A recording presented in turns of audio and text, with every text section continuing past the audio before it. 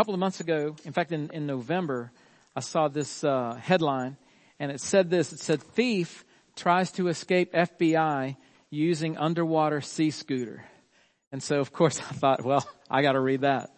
And so here's the story. It says, Matthew Piercy, wanted for his role in an alleged $35 million Ponzi scheme, made the attempted getaway when agents tried to arrest him. So it starts out with this car chase, and it says the 44-year-old led agents on a chase to the shoreline of California's largest reservoir before grabbing a Yamaha 350 submersible device and disappeared beneath the depths.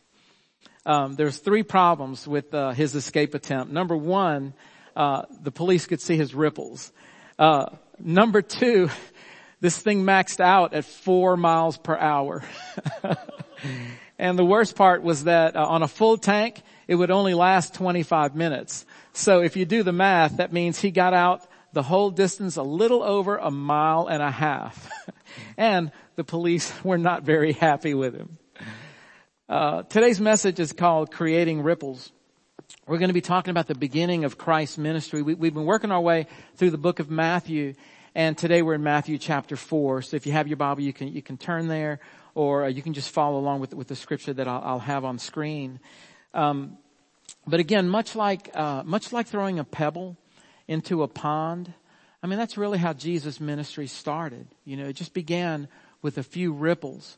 But over 2,000 years later, we can see the impact as if a tidal wave or a tsunami has hit the world. In fact, hit the entire universe. Our 3 points today are going to be dawn, drawn, and phenomenon. So again, we're in Matthew chapter 4. Our title today is Creating Ripples. And our 3 points are dawn, drawn, and phenomenon. Let's pray together. Let's see what God has for us. Dear Lord, I thank you for this morning. And I thank you, Lord, long time ago you put it on the heart of Matthew to write the story of Christ. And Lord, your Holy Spirit guided him which stories to include and which stories to omit. And Lord, we have that message today.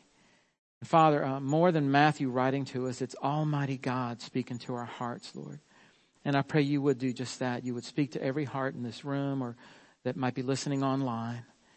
That you would touch every heart, Lord, and you would change us, Lord. And we thank you in Christ's name. Amen. So we begin with dawn.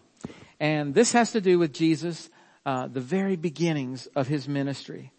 And he is described as a light in the darkness. So we'll start with Matthew chapter 4, verse 12. It says, "Now when he heard that John," this is John the Baptist it's talking about, okay? "When he heard that John had been arrested, he withdrew into Galilee." So there's that phrase there, when he heard that John had been arrested. Why did Jesus choose Galilee? Well, just one possible reason is that strategically, he could continue where John the Baptist had begun already. Now, to get a better idea why it was strategic to start in Galilee, I want you to see this map.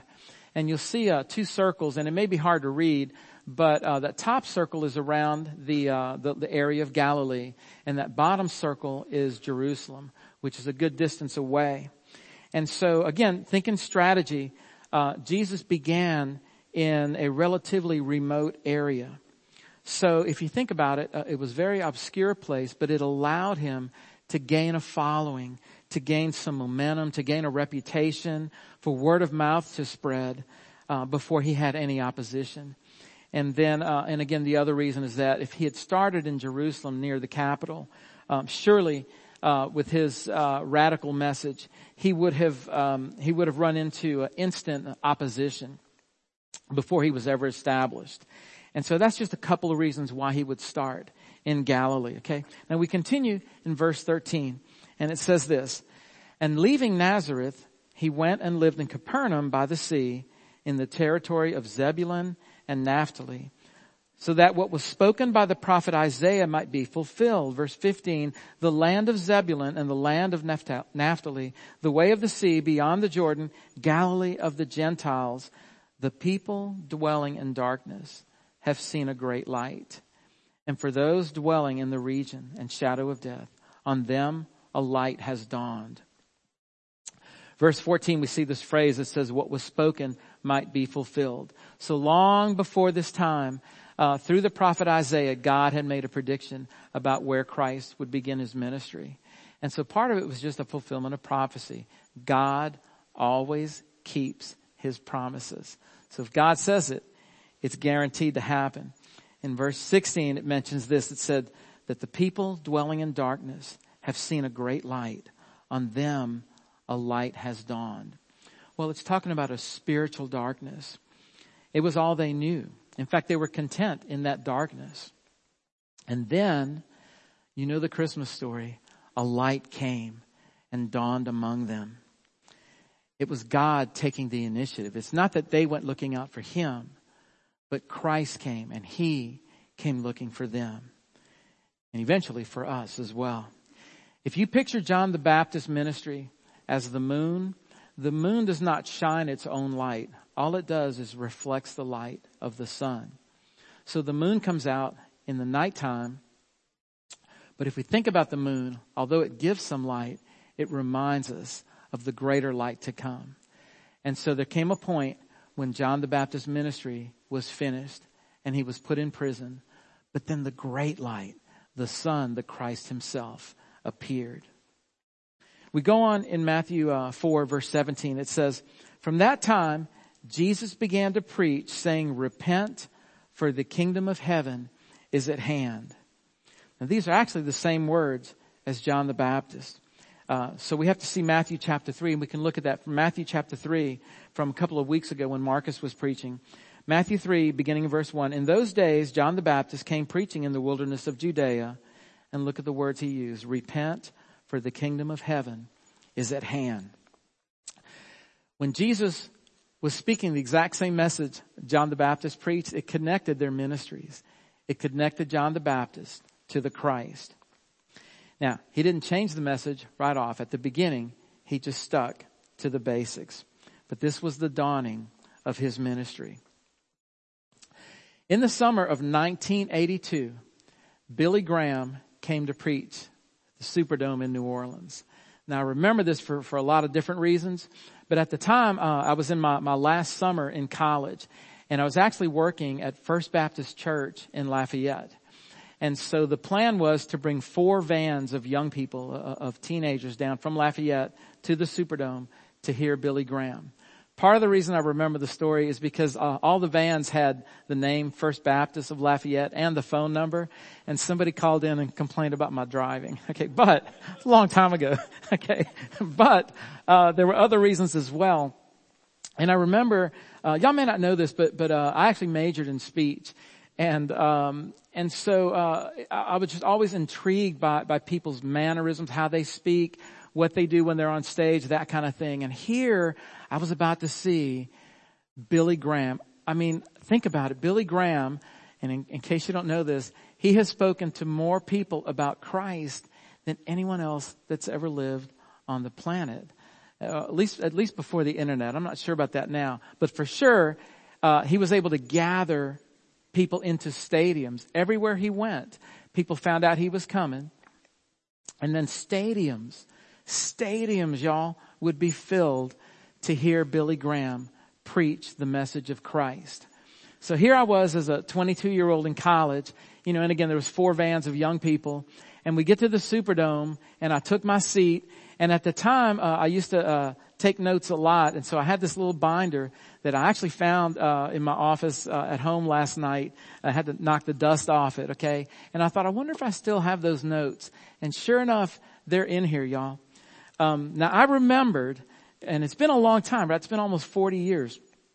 I actually remember the text that he used. Because as I sat there anticipating him speaking, and whatever the entertainment was ahead of time, the music, all that kind of stuff, I was just thinking, man, bring Billy Graham out here. I want to hear him. And I remember thinking, I wonder what he's going to preach about. Is he going to take one of Paul's epistles and explain it clearly to us? Is he going to talk about one of the Old Testament characters and trace that life all the way to Christ? What is the great Billy Graham going to preach on? And you know what? He preached on one verse, John 3:16. It's the most famous verse in the Bible, right? Most of us here probably have it memorized. For God so loved the world that he gave his only begotten son, that whosoever believed in him should not perish, but have everlasting life. Billy Graham preached on one verse. That had impact on me. Now, I didn't remember his 3 points, but last night I found his notes. June 13, 1982. Would you like to know Billy Graham's 3 points during that message? Amy does. So the rest of you just bear with me and Amy. Okay. All right. Here's his 3 points, y'all. The great Billy Graham. Are you ready? Number 1, you have to live. Number 2, you have to die. Number 3, you have to stand before God. Simple, simple, simple. I learned a lot from him that night. That man was a humble man of God. And if anybody had pressure on, how he was going to make up his message and what he was going to preach on, I mean, it would be a guy that filled stadiums everywhere he went. And yet what I learned from him that night was he was more interested in preaching a message that would please God. And I'm sure before he ever walked out there, he prayed and then he thought, John 3:16, okay, I'm going with that. Just a simple message. I learned from him that when we speak, we should speak God's message, not our own. We shouldn't try to impress anybody, and we shouldn't try to be anything that we're not. When Christ began his ministry, he began it simply. At the dawn of his ministry, he just preached exactly the words of his forerunner, of his cousin, in fact, John the Baptist. Okay, wasn't trying to impress anybody. He was just trying to create ripples. Our second point today is drawn. So this is when Jesus began to call his first disciples. Now just imagine what that was like. You have the Lord of all creation, and he's about to choose those who would carry on his ministry after he was gone. He was going to train them for 3 years, and then he was going to leave the fate of Christianity in their hands. And there was no plan B. So we pick up in Matthew chapter 4, verse 18. It says, while walking by the Sea of Galilee, he saw 2 brothers, Simon, who is called Peter, and Andrew, his brother, casting a net into the sea, for they were fishermen. Okay. All right. Verse 18 says, he was walking by the Sea of Galilee, not Jerusalem, not Herod's court, nowhere impressive, just this remote place where the inhabitants were less cultivated and less refined than you might find in other places. Just normal, common, everyday people. Okay. Part of the reason, when you hear, you may remember this, because we're not going to look this up, but when Peter denied Christ, one of the people that was accusing him of knowing Christ said, your speech betrays you. You remember that phrase? Okay. It's the same idea. They could tell where he was from. Let me give you an example. It would be like this. It would be like if a couple of us flew over to London and we were actually in Buckingham Palace. Okay. And we heard the servants speaking the Queen's English. And then all of a sudden, if we were to hear one of the servants in that palace say, where you at, darling? Okay. We would instantly know you're not from here. Okay. And it was the same way with these first just commonplace, normal people from this area in Galilee. Jesus chose the least likely. I want to talk about a few of the people he chose. Okay. There was Peter. And one of the early stories, when Jesus, is with Peter, was when they had the big catch of fish that came into the boat. And Peter's response was, he dropped to his knees before Christ. And he said, depart from me, Lord. I am a sinful man. And yet this guy was one of the ones that Jesus was going to pull in to his close-knit group, those close 12 apostles. This guy who said, depart from me. I'm a sinful man. And Jesus looked at him and said, no, I'm going to call you the rock. You're the steady one of the bunch. There was another pair of brothers. There was James and John.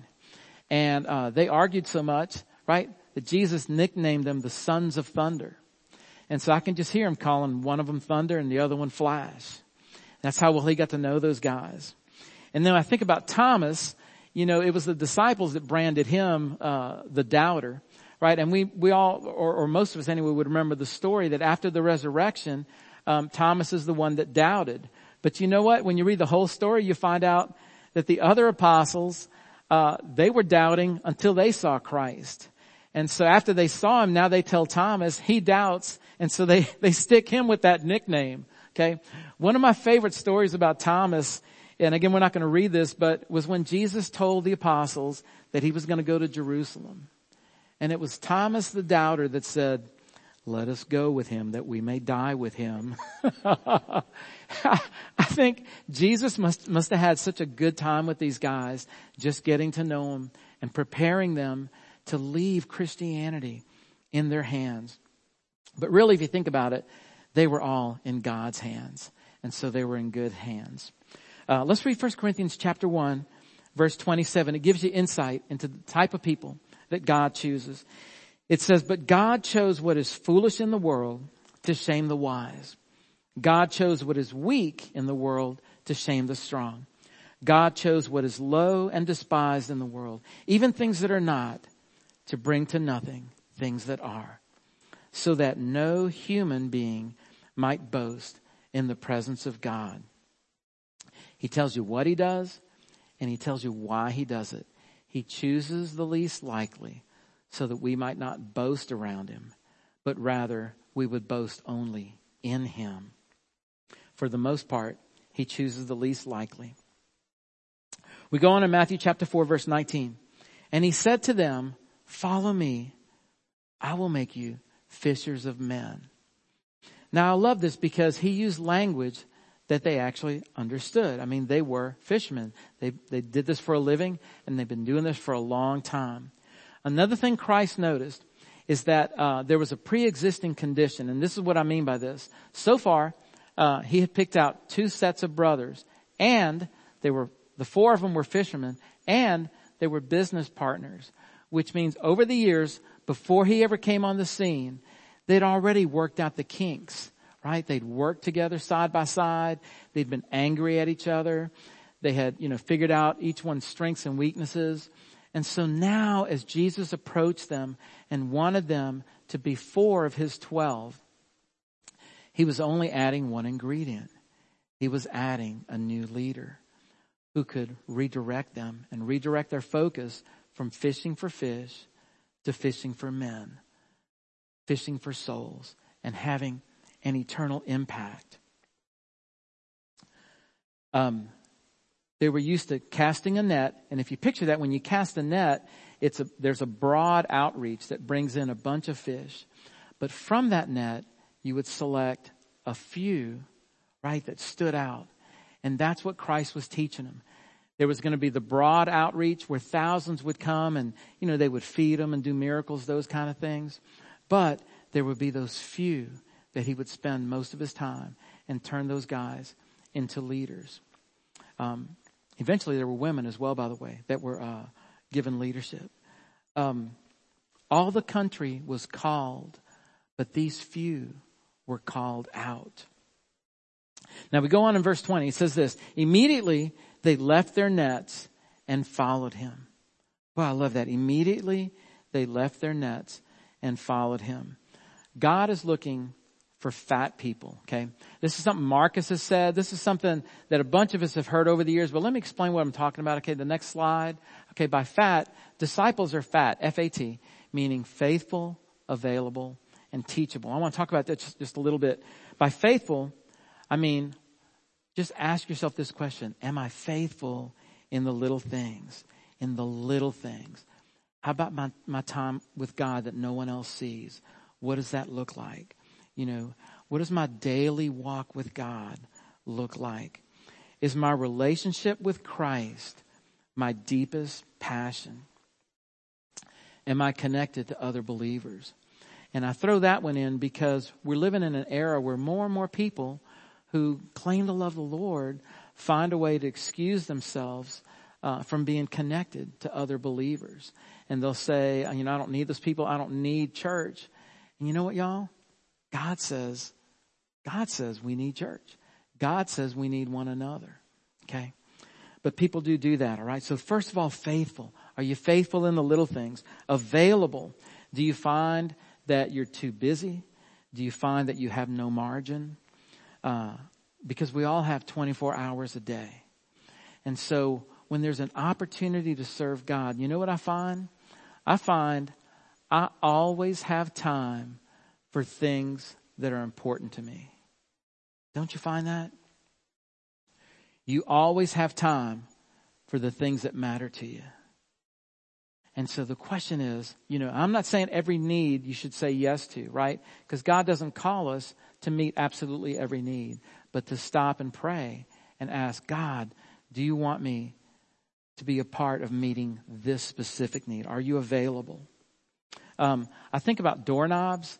Every one of us has done this, where you've had something on a coat hanger, or ladies, maybe you've had a purse in your hand and you need to put it somewhere and you're not near a closet. And so you reach over, right? And you hang it on a doorknob. Now, if you think about it, a doorknob, the purpose of a doorknob is not to hang your clothes and it's not to hang your purse, right? That's not why a doorknob was designed. But sometimes it's the most available tool. And look, I can tell you, I don't feel like I'm the best qualified for certain things God has called me to do. And you may feel the same way. But you see, God is looking for your availability. And then He'll fill in the rest. Faithful, available, teachable. Here's a test, okay, to see how teachable you are. When someone wants something done in His way, how quickly do you say, well, wait, let me show you a better way, okay? I'm just asking, right? How much do you resist doing things the way someone else wants it done? How often do people who love you say you're not listening? Right? Question is, are you teachable? Faithful, available, teachable. On top of this, Jesus was honest with the guys that He chose. So He explained the cost to them. In Matthew chapter 16, we're going to jump way ahead, but I just wanted to include this verse. In Matthew 16, He told them this in verse 24. Then Jesus told His disciples, if anyone would come after me, let him deny himself and take up his cross and follow me. They knew exactly what He meant. Jesus prayed, and He knew exactly what He was looking for in His disciples. Years ago, when Caden, our little guy, was 7.5 years old, we wanted to decorate his bedroom. And so we went over to Target and we were looking for a comforter for his bed. So it was Connie and I and Caden, and we all went together. And Connie knew exactly what she was looking for because his room already had some blues and browns going. And so she was looking for something that was going to match that look. And so here we were, and there was an assortment of comforters. And her eyes went right to this one that was striped, and it had blue and brown stripes. And she was just all excited and said, hey, Caden, this is it. This is the one. Now, just at that moment, I happened to look about 3 comforters to the right, and I see one that's made by Marvel Comics. And so I said, dude, Hulk, Captain America, Iron Man, Thor. Oops. Because by the time I looked to my left, Caden's eyes were staring at the comforter, but Connie's eyes were glaring at me. Right? She knew exactly how she wanted to decorate his room, but apparently Caden knew what he was looking for too. So we went with Hulk. Okay. Jesus knew exactly what He was looking for in His disciples. And look, I don't want you to leave that in the past, okay? Because it wasn't just the 12 apostles. Today, Almighty God knows what He's looking for. So keep that in mind. Faithful, available, teachable, okay? Brings us to our third point, phenomenon. So now, as Jesus' ministry gained momentum, crowds began to form and miracles were taking place. So we'll read about that. Matthew 4, verse 23. And he went throughout all Galilee, teaching in their synagogues and proclaiming the gospel of the kingdom and healing every disease and every affliction among the people.